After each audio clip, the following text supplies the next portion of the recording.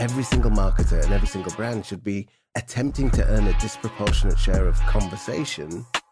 If you work for an organization where they say, bring us a chart that goes up and to the right, you have a challenge. Half the money I spend on advertising is wasted. The trouble is, I don't know which half. I am here to inspire you, to excite you, to motivate you, to transform you, to energize you. Hello, and welcome to Demand Gen Visionaries. This episode features two special guests, Ritu Kapoor and Julie Jin of Lob, a marketing agency that automates direct mail outreach for businesses. Ritu has extensive leadership experience in the software as a service space and is Lob's first ever chief marketing officer. Julie has spent more than 20 years in demand gen and marketing operations and is Lob's VP of demand gen. On this episode, Ritu and Julie talk about their favorite direct marketing wins and their steadfast support of personalization, before sharing must-use tools for moving customers through the funnel.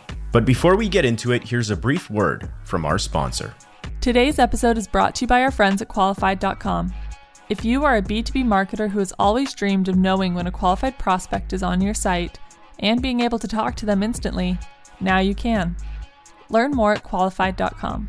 So please enjoy this interview between Lob's Chief Marketing Officer, Ritu Kapoor, and VP of Demand Gen, Julie Jin, and your host, Ian Faison. Welcome to Demand Gen Visionaries. I'm Ian Faison, CEO of Caspian Studios, and today I am joined by two special guests. First, Ritu, how are you? Very well, Ian. How are you? Doing great. And Julie, how are you? I'm doing great. Thanks for having us here. Yeah, excited to chat. We're doing a dual guest experience on DGV today to get both the CMO's perspective and the VP of Demand Gen. So we're going to do a lot. Let's get to it. First, Ritu, let's start with you. What was your first job in marketing and demand? First job in marketing. My first paid gig in marketing was a head of product and marketing role in a small startup. It was about 10 people, I would say, here in the Bay Area. And I sort of fell into it, coming off a stint in Singapore where we were for 5 years. And I worked in nonprofit there. And I'd done product-specific roles before.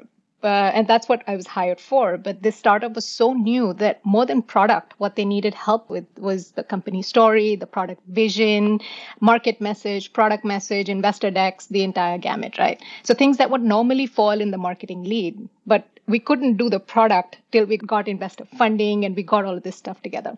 So I raised my hand and said, I'm going to do it. So that really was my first foray into marketing. And I discovered I loved it. And the rest is history. And Julie, what about you? So let's see, my origin story starts about 16 years ago. I was working at a marketing team in a very small healthcare company, and we were celebrating. It was after hours. We had just finished rebranding the company, and I walked by the CEO's office, and he called out to me, and he said, "Hey, we just launched a new product, and the sales folks are really struggling to get it off the ground. Do you think you could help?" And I said, "Sure, I can do that." And then I drove home and I thought, what the heck did I just agree to do?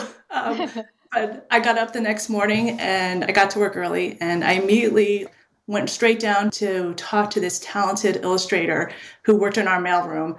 And I said, look, I want to create a series of direct mail pieces. I need custom art. Can I pay you to work as an illustrator for the marketing team for the next month or so? And that was my first campaign. And I got totally hooked on demand gen and seeing the impact it could make on sales. And so, looking back now, I think I was just randomly chosen by the CEO, but I guess I was in the right place at the right time. Yeah, let me tell you though, Julie wasn't randomly chosen. Julie's a rock star. So he knew what he was saying. Right place, right time does help though. It always helps, but you got to meet the opportunity, right? Let's get into Lob. So can you tell us a little bit about both of your roles at Lob? Yeah, let me actually start with a little bit about Lob. We're one of the fastest growing startups today. We're based in San Francisco. And what we do is we automate the process of sending direct mail to consumers. So we're automating this traditional process, this extremely legacy process and systems with SaaS software that makes it so easy for a D2C marketer to be able to send direct mail. In fact, we're the only solution out there for marketers that rely on direct mail. So what we basically do is sell to other marketers, right? The acquisition marketers, the growth marketers, the retention marketers. These guys are our primary buyers. So imagine this. I come in as a CMO and I'm constantly interacting with a team of people that are really my target audience, my target buyers. So it makes it for a very easy role to really understand the consumer and constantly have these discussions, knowing what we know about our jobs and about our target market. So quite a great place to be. Yeah, indeed. Every marketer is trying to figure out how to do direct mail, how to do address verification. It's a data problem. It's an automation problem. There's so many different components to this, and we're going to get super deep into that today. So let's get to our first segment, the trust tree. With the knowledge you've been given, you are now on the inside of what I like to call the circle of trust. What, I thought we were in the trust tree in the nest, are we not? This is where we go and feel honest and trusted, and you can share those deepest, darkest demand gen secrets. Tell me, what size customers are you selling to and do you have now? So when we first started the company, I'd say about 8 years ago, it was mostly SMB.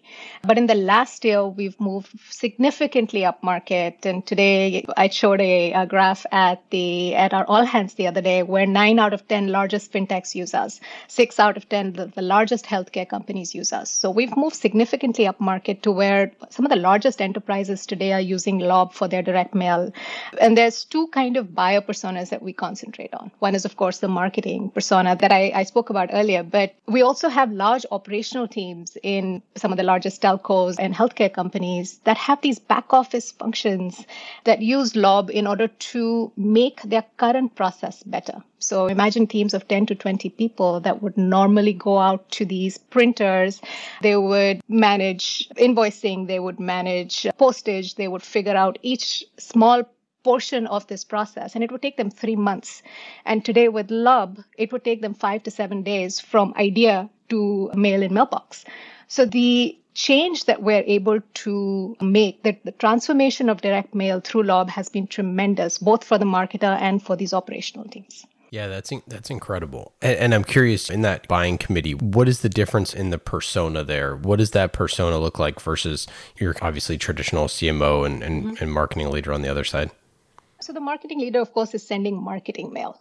So imagine the postcards that you get from Third Love or something that you get from Wayfair. These are marketing materials for a specific reason in order to either acquire a customer or retain a customer. The operational teams really send operational email. So think about your favorite internet provider sending you a bill, or think about a regulatory compliance letter that you get. That's really a very large part of mail that you get is regulatory or bills. That's your operational teams needing to send these in the millions and if not billions. Yeah, who does that roll up to? Is that an operational role or who's buying that? It depends on the company. Some people roll up directly into product and engineering teams, and some folks roll up into operational teams. And how does your organization structured to go to market for your marketing team? So this is interesting, right? Like I mentioned earlier, we're at a point where we have about 10,000 customers. You'll ask Julie, we have a very healthy pipeline, we have a very healthy bookings growth, and we've moved up market, like I mentioned. So for that kind of company, our org structure is pretty typical. So we have a content and social org that manages that strategy. We manages thought leadership. They manage everything that we put out there in terms of content. And for a company our size and being the leader in the market, that is very important to us. We have a customer marketing org to tell customer stories. We have a brand org that will focus more on that emotional connect with the customer. We have a product marketing org to focus on product and market vision and product messaging. And we're now building a very strong operation teams as well, which I'm completely passionate about, to really bring all of this together and have these orgs align across the customer journey and make sure the customer is getting what they need at the different aspects of it. And of course, Julie runs our demand gen org, which is the largest org in the business today. Julie, would you like to talk about that? Yeah, I can talk a little bit about the demand gen org structure because it really aligns with our strategy for 2022, right? So you just heard Ritu talk about us wanting to move up market and focus on the enterprise marketer. And a big part of that is just a unified motion against these larger accounts. That's the first part, right? Our strategy is working really closely with our sales partners. We're looking at using intent data to find in-market buyers. We're even talking about switching our funnel reporting up to focus more on marketing qualified accounts instead of marketing qualified leads. So you can imagine our org structure aligns with that, right? We have demand gen managers who are primarily dedicated to creating pipeline for our priority accounts. We also have team members who are overseeing just SEO and SEM. That is another very important strategy for us next year, right? Increasing lead flow. And then we've got great support people like marketing operations. And as we look at taking on expansion in 2022, we might actually add an additional headcount to the party. Always fun adding headcount. And how would you say from a strategy perspective, how does demand fit within the marketing strategy? I think one of the best things about the Lob marketing team is that we are all aligned to making the company revenue goals. And that means that everybody is doing what they can to support demand gen. So it is a big and important part of the marketing strategy as a whole. And what I love about Lob here is we think about ourselves and the sales teams and the SDR teams as one big revenue org. So very different from where I've come from, where marketing was a little bit more siloed and focused on something else, and then sales was focused on execution. So being able to think about one big revenue org and being able to have a go-to revenue ops team to support both our functions and really help align that is huge. And I hope we can continue to keep this going as we grow quickly this year. Yeah, I think one of the things that we really have going for it is we have a healthy and strong relationship all the way across the marketing and sales organization. I say this in a lot of places I work, but it is absolutely true that we think of ourselves as one team here, and that's really a big part of our success. Okay, let's get to the playbook. This is what's great about sports. This is what the greatest thing about sports is. You play to win the game. Hello?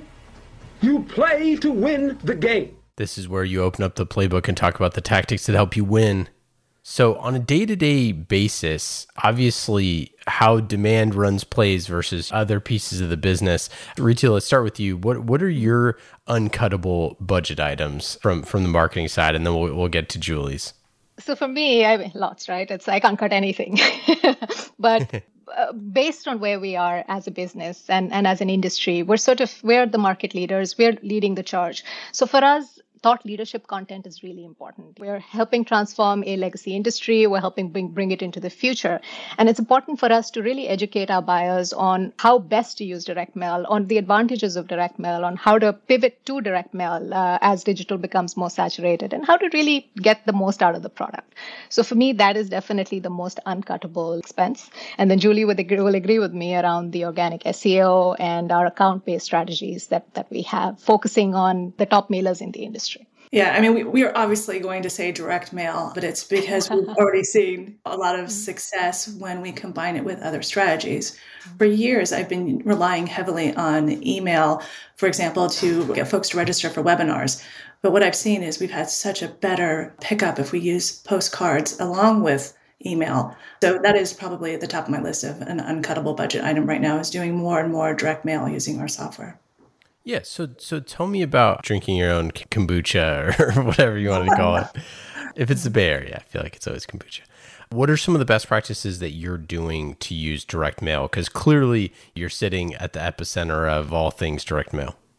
Yeah, let me tell you what I think is one of the more successful use cases for direct mail, right? It's when it is triggered from an action that the buyer is taking. So for example, we have folks who are coming to our product page all the time, right? But they don't convert. And if you can identify those folks, and the minute that they bounce off your page, you trigger an email, and a couple of days later it's in their hands, and you get them re-engaged and back to your site, your conversion rates go up. Yeah, it's that whole making direct mail or direct mail platforms a very big part of your marketing tech stack. So just like Marketo would help you with digital channels, Lob or companies like Lob would help you with these. So it is a part of your marketing tech stack, has to be integrated into the rest of it, and then work based on either customer triggers or timeline triggers. That's the best way to do it for sure. When you say customer triggers or timeline triggers, what do you mean by that? So think about exactly like Julie said, a trigger either based on an action a customer takes or a prospect takes, or an action a salesperson takes. So for example, if a salesperson is moving an opportunity from stage 2 to stage 3, you have to be able to trigger a postcard to help the customer move down the funnel. Or again, an action a prospect takes on the website or does not convert or leaves a form half filled. Sending the actual product to them in their hands with the Lob logo on it, touch and feel, really helps to create a bit of an emotional connect that helps them to convert. And yeah, tell me about what one of those postcards is, what it says, what would be the different things that you would send in those different triggers? So it would really be around what the customer did. So the ones that are the most targeted are the ones that convert easily. So let me give you an example of a customer, Wayfair. They're great because every time a customer looks at a sofa online and does not purchase, the postcard that comes to the customer is a picture of that sofa and says, you left something in your cart. Now, this is so cool, right? It's easy, but it's brilliant because here you go, you put the same thing in front of the customer again. This is just sending them an email. So similar to that, that's what we would do. Hey, we noticed you were looking at this report. Here's a QR code. If you click on this QR code, you'll get the report. That way you get the customer's input and you give them another way to go fill out this form versus the one that they had on the digital channel. You know, direct mail is no different than any other communication channel we're using. It works best when you understand what the next best action is, where the buyer is in the buying journey, right? Just like if somebody was on your website and they were looking at your ROI calculator, you have a pretty good idea of what the next step should be, right? You have a couple of choices. You can send them an email, you could call them, and now you can send direct mail. It's just another way to get a message in front of them at a time when we are absolutely exhausted of staring at screens all the time, right? I'm almost blind to ads. I'm blind to email.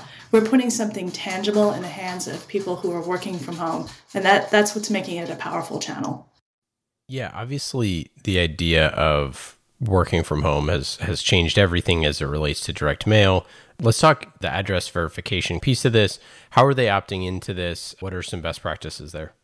So with address verification, it's part of your LOB package. So there is the upsell portion of it as well, which gives you a lot more feature sets. But for every person that opts into the LOB package, we verify basic addresses for you. We make sure that none of this is wasted. It's not going to addresses that people no longer live in.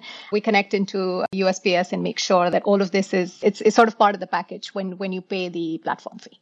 And so if I go to Wayfair's site, like Wayfair knows who I am because I've already bought something from them. So they already have my address. They already have all that stuff. But if I was to go somewhere new where I haven't submitted my address information and stuff like that, how would that work? So at that point, you would need an address. I think that's the biggest one. It's like with email. If I have a phone number and I don't have email, I don't have a way to send email to you. We do depend on the customer to give us mailing addresses in order to send this. There's a lot of talk at LOB on how we can become a data provider as well. And that is an option. But right now, we do believe that the data belongs to our customers. And that's how we're looking at it.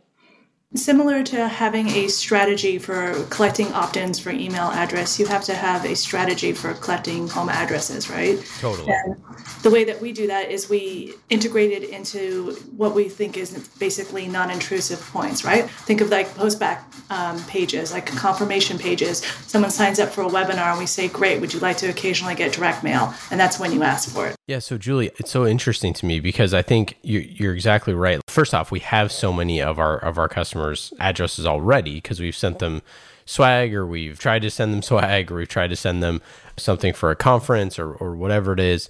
Any other best practices of trying to get that information? Yeah, I mean, I think another really good way to get that is just using progressive profiling on your forms, right? You start with collecting the information that's most important, and then once you get it, every time the person comes back, see if you can grab their home address. Yeah, such a great point. And I think that the other thing too is if we had their work address in the past, then now asking like, hey, I think we might have your work address on file or something like that.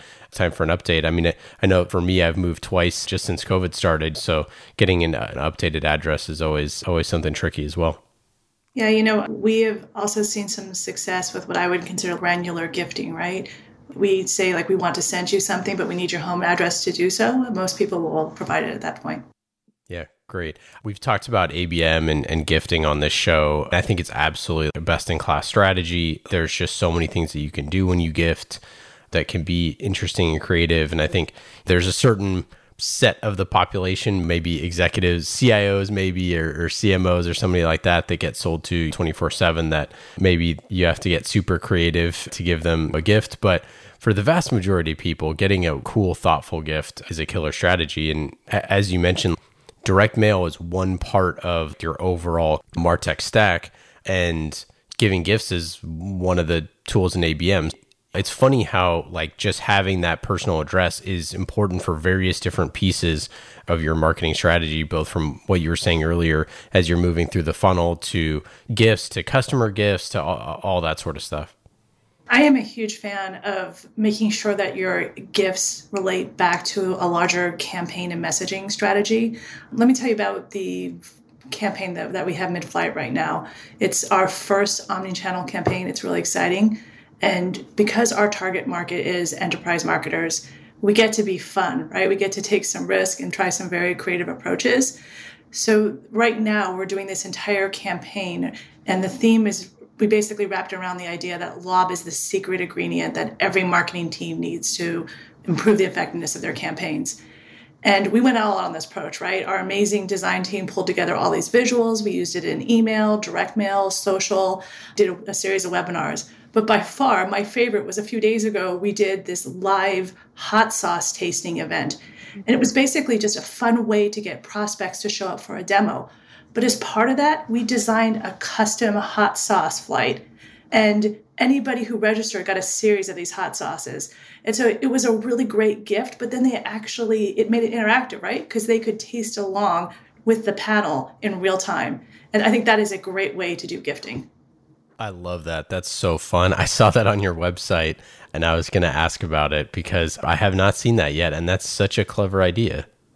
I thought it was brilliant. I mean, this is the wonderful and exciting part about being surrounded by creative people. My team came up with this idea, and then we internally crowdsourced the names of the hot sauces. In fact, I think my favorite one was called Labanero. Of course.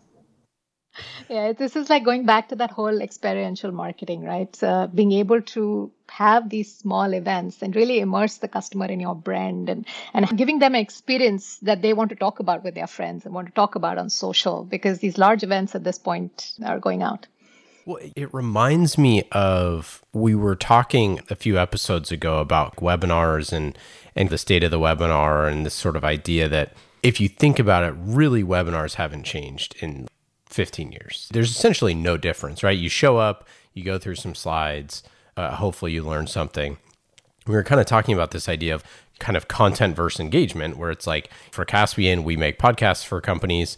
And so it's what I would call like push content, where it's like creating really helpful, engaging content. But at the end of the day, you're not going to be able to ask questions back and forth with the person that's talking. Whereas webinars are the polar opposite than that, where it's like you can ask a million questions to the guest. And that is the appeal of the utility. And I think that adding in something like a hot sauce tasting is such a fun way to take something that sometimes feels kind of lame and create something really memorable. Marketing is about, we talk about all the time, marketing is about being remarkable. That means you have to talk about it with somebody else. And if you get to talk about with your spouse of like, hey, why do we have all these hot sauces? Or like, why did you drink 2 glasses of milk today? You've never drank milk in 10 years. That stuff is funny and interesting and worth sharing and worth talking about. And it just crushes your everyday humdrum, I'm going to go through a bunch of slides or go through a demo. I really appreciate hearing that. I think anything that not only keeps people engaged while they're sitting in front of screens by themselves, right, in this home office is a very powerful tactic. And anything that can keep them coming back to your property, right, keeping the conversation going is brilliant. And that's why we were looking at integrating direct mail and gifting into everything that we're doing. Well, and there's just so many things that you can do now. So many different things are part of your arsenal now. You have things like DoorDash or Uber Eats or things like that. You can send food to people. You can make experiences. You can send all that stuff. And I know that this is all part and parcel to this idea of having somebody's address, or it's now a direct connection to their home, which just that wasn't how it was for a long time. Back in the day, we had a connection to the office building, which is super valuable in its own right. Being able to send donuts to the office and everybody gets to go to the donut box and talk about Lob. That's a great thing too. But the fact that you are now in people's homes and you can add value to that is great. The other side of that is you can also detract value by sending things that are not the best campaign. So I'm curious, any things that you see that people are doing that are maybe not working? So I think static mail doesn't work anymore. Anything that's static and not personalized to the user does not work as well. I mean, you can do it, but the response rates are much lower. So the more you can personalize it to their interests, the more you can personalize it. And even if the Wayfair example, or even if you're saying something that you're calling out the person's name, every time you personalize something, interactions go up. I believe the data is about 15%. So that's what Lob's trying to change as well, where how do we personalize this to that person's interest? How do we find out what they really want and help them be able to fulfill a need? I wouldn't say it's not working, but Google advertising is becoming a really saturated playground right now, right? It's becoming more and more difficult to compete, and it's harder to show direct attribution to what is a very, very expensive channel. So I don't know if it's fading away, but we, for example, are definitely looking at who we target and how to get the best ROI from PPC. Yeah, it's just really expensive to play the game. If we all had our druthers, we would have an extremely strong SEO presence and a content machine and all that stuff to create really high quality stuff to drive inbound. Like, we all know that, but you have to fill in the gaps with paid, and sometimes you're not just filling in the gaps, you're just putting money into the casino. And it's tough, right? It's just that's not really a sustainable strategy on its own. Yeah, and the cost per acquisition, right, is fairly high because of what you just said. It's high stakes game. You know, Ritu, I do want to jump back to what you said, though, about personalization. Mm-hmm. Maybe we should drop this at the very front of the conversation here, because I think that it's so important that direct mail is a very loaded term. To so many people, it means just a flyer that is unpersonalized, that's just that spray and pray. Once you get your mail out of the mailbox, you just walk directly to the recycling bin and you just dump a bunch of that garbage in there and feel wasteful that all this stuff happened. What you're talking about is a hyper-personalized thing for that person that related to something that they had with a sales call, with something that, like you said, is in their inbox. Like, how should our listeners think about personalization as it relates to direct mail? I think as a marketer, you need to figure out what the different touch points are in the journey first. And at what point you need to remind the consumer with a piece of direct mail or email, or what point you need to remind the consumer to move up, that'll enable them to move up the funnel. So for example, again, going back to the Wayfair thing, if they leave something in the cart, that's a very high indication that they were interested in the first place. So how do you make sure that you put in front of them exactly that event that happened? So being able to personalize and repeat what they just did and show it to them. It's like the whole messaging thing. So tell them what you're going to tell them, and then tell them what you told them. So if you repeat that in a marketing funnel, that's exactly it. At every given point, if you remind them what they're missing out on, that's basically the different kinds of ways that you can get them to move up the funnel. And personalization is really those points. Figure out what's important and personalize that piece of it. Is it their particular city that's important? So the image that you give them on the postcard is of their particular city. For San Francisco, it's the Golden Gate Bridge. In New York, it could be something else. And then it could be that it's really just their name or the name of their college or something that's important to them. That'll make it familiar and that'll make them look twice. So it could be many different pieces, but as a marketer, you have to determine those pieces and you have to determine what these, we like to call it merge variables, what these variables are that you can personalize to them. How do you view your website? Julie, you want to take a pass?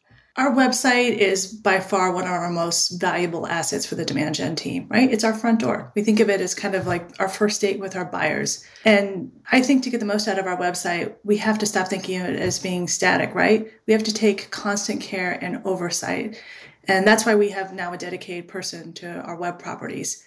So I think that every day you got to get up and you need someone who says, what can I do to increase traffic and conversions? And that means looking at our keywords, our content, having an ongoing testing optimization strategy. It takes a lot of care. It's constant care to make this the most valuable lead generating tool in your arsenal. And from my perspective, it's that front door to your brand. What is that emotional connect you want to create with the customer? As companies start to pivot the way they want to look to the market, or they want to pivot where they are, they want to move up market, down market, the first place you can do that is on your website, because a consumer comes in and immediately creates a connect with the images on your website or the colors on your website and decides very quickly. It's almost like meeting a human, where you decide very quickly whether you like them or not. And based on the colors and images, from my experience, people decide very quickly what they think you are. So that way, that brand connect is really important. Let's get to our next segment, the dust up. Uh-oh. Here comes trouble. You may have heard that there was a dust-up involving yours truly. And now we've got a wild scrum with fights breaking out all over the place. And it is getting really ugly as we've got punches and kicks. This is where we talk about healthy tension, whether that's with your board, your sales team, your competitors, or anyone else. Ritu, let's start with you. Yeah. Have you had a memorable dust-up in your career? Oh, man, lots. I think a little bit of tension is good. It helps keep us all on our toes. It really just helps with even the marketing versus sales versus product teams. You push each other just a little bit, just enough to where the final result is just so much better as compared to if we all agreed on the first thing. But you also have to realize that some disagreements are a little bit more than that. I think the first thing I go in with when I have something like this is this internal belief that everyone's in here to do the right thing for the company. And as long as you believe that, you go in positively, and then you start to understand why. I was thinking about it the other day, where these misalignments or these misunderstandings are primarily based on two things in my experience. There's a differing understanding of the problem and a differing level of trust in the team that will be part of the solution. So either way, you have to figure out which one it is, and you have to go down to that crux and figure out how you can address that piece. So biggest issue is, let's figure out what the problem is so we can fix it. A lot of the times you're talking here and the problem exists here. So, just taking a collaborative approach, not going in thinking I'm right and I'm going to prove that I'm right, and having that conversation is extremely useful. Julie, what about you? Let's see. I've run into a lot of healthy tension in my career, right? I remember really early on in my career, I went to a sales leadership team and I proudly announced, look, we had a bajillion leads this month. And one of the sales leaders said, yeah, that all of those leads were at a small number of accounts in a single territory, and many already had open opportunities. And at the time, that probably bordered on what I felt was unhealthy tension. But it was a real eye-opener for me, right? I realized that the tension was caused by misalignment. And I agree, right? The best way to fix that is to make sure everybody is focused on a common goal. So, I had a good friend who used to tell me that sunlight is the best disinfectant, and tension is often the way to get there, right? I love that. That's great. Okay, let's get to our quick hits. These are quick questions with quick answers, just like conversational marketing with Qualified. Qualified prospects are on your website right now, and you can talk to them quickly with Qualified, quick and easy, just like these questions. Go to qualified.com to learn more. We love Qualified. They're our best friends in the whole world. Go to qualified.com to learn more. Quick hits, are you both ready? Let's roll. 2 no's. Okay, we'll do Julie first. We'll start number 1. What's a hidden talent or skill that's not on your resume? It may be hidden in my resume, actually, but data is my love language. I like to talk and look at numbers all the time, and that helps me in my position a lot. Richie, what about you? I'm a closet mediator. I can fix situations very quickly. I love it. Those are great. What about a favorite book or podcast, TV show, something like that you checked out recently? I just finished binge watching How to Get Away with Murder, which might also be another hidden skill. That's right. Marketing murderers. I love it. For me, I reread Americana, and I realized how much I identify with this book. It's about a young lady that escaped Nigeria because of the rule there and moved to the US, and how she had to learn to identify with being a Black woman in America. And it's just, I'm not Black, but it's something that I identify with quite a bit. Just her experiences, her going through moving countries and going through a completely different route for her life than she had previously determined. I loved that book. Very cool. What is a non-marketing hobby that maybe sort of indirectly makes you a better marketer, Ritu? So you wouldn't believe if you met me. I'm 5'4" and I'm petite. But right in COVID, I started to lift weights with a trainer on Zoom, and now I try and go in. But that definitely taught me a few things, right? Pace yourself, otherwise you'll be really sore in the morning. And if you can't do it today, that doesn't mean you can't do it tomorrow. And the third thing is celebrate the wins. So when I'm able to deadlift 60 pounds, I don't wait till next week to celebrate. I celebrate right there. And that's just the way I like to do it with the team as well. When you do something really fun, you stop what you're doing, you cancel the meeting and you have a drink together on Zoom. It really gets me thinking about how you really do it. And our CRO, Ryan, likes to say, and they made a big joke out of this as well, the only way to eat an elephant is one bite at a time. And as a result, we had an elephant at our all-hands celebration, a cake in the shape of an elephant. But that's just another piece where even whether it's weightlifting or whether it's team dynamics, that's the way to do it, one bite at a time. I love it. No sore day on this earth than the first day doing legs after once you get back in the gym. My goodness. Julie, what about you? Well, I have a teenage daughter, so I don't have a whole lot of time for hobbies, to be honest. I tend to spend my free time with people that I care a lot about. And I think all of that really goes a long way to teaching me how to be a better marketing, but also a better leader. Okay, so let's do some advice here. Julia, start with you. What is your advice for a first-time VP of Demand Gen trying to figure out their demand gen strategy? Oh, man. Okay, so first I would say focus on your database health, right? Lead collection, storage process, all of that stuff, right? Data hygiene is critical. The other is that I often see people try to implement software to solve people or process problems. And my advice is before you add anything to your MarTech stack, ask yourself if you have the infrastructure in place for change management, training, implementation, all of that other stuff. Because if you try to use software to solve people problems, that's just spraying whipped cream on top of a pile of manure. It doesn't work. Let's see, last thing I would say, show your SDR team some love. They're a great group of folks that spend all day, every day doing everything they can to make sure the leads move forward.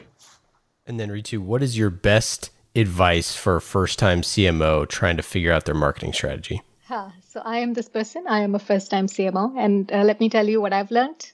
Hire really, really well. You can't be everywhere. You can't be the expert on everything. You have to be able to trust your team. So spend your time, hire really well, and trust that team. Thank you both so much for joining me today. It's been absolutely wonderful chatting with both of you. All of our listeners obviously are going to go check out lob.com, go to lob.com and learn more if you're not doing direct mail. And you should be, clearly, after listening to this episode. So go check that out. Any final thoughts? Anything to plug for both of you? Well, just to repeat what we already know, and what Julie said, you have to measure everything. So it's the only way in marketing we can get better. We can figure out which half is working. And even with direct mail, right? If you have the Lob platform, not only can you send this wonderful personalized mail, you can measure everything. You can have the analytics and the attribution with QR codes, with personalized URLs and delivery data that really helps you enrich your current customer data and create more targeted campaigns going forward. So and again, not just email, but with direct mail, with Lob, that's what you can do and to really make it part of an omnichannel strategy with all the attribution and analytics that you've gotten used to. So that's what I'll leave you guys with. Thanks, Ian. This was great fun. Yeah, great having you both. Take care. Demand Gen Visionaries is brought to you by our friends at Qualified.com, a conversational marketing company that's on a mission to transform the way B2B companies sell. Go to Qualified.com to learn more.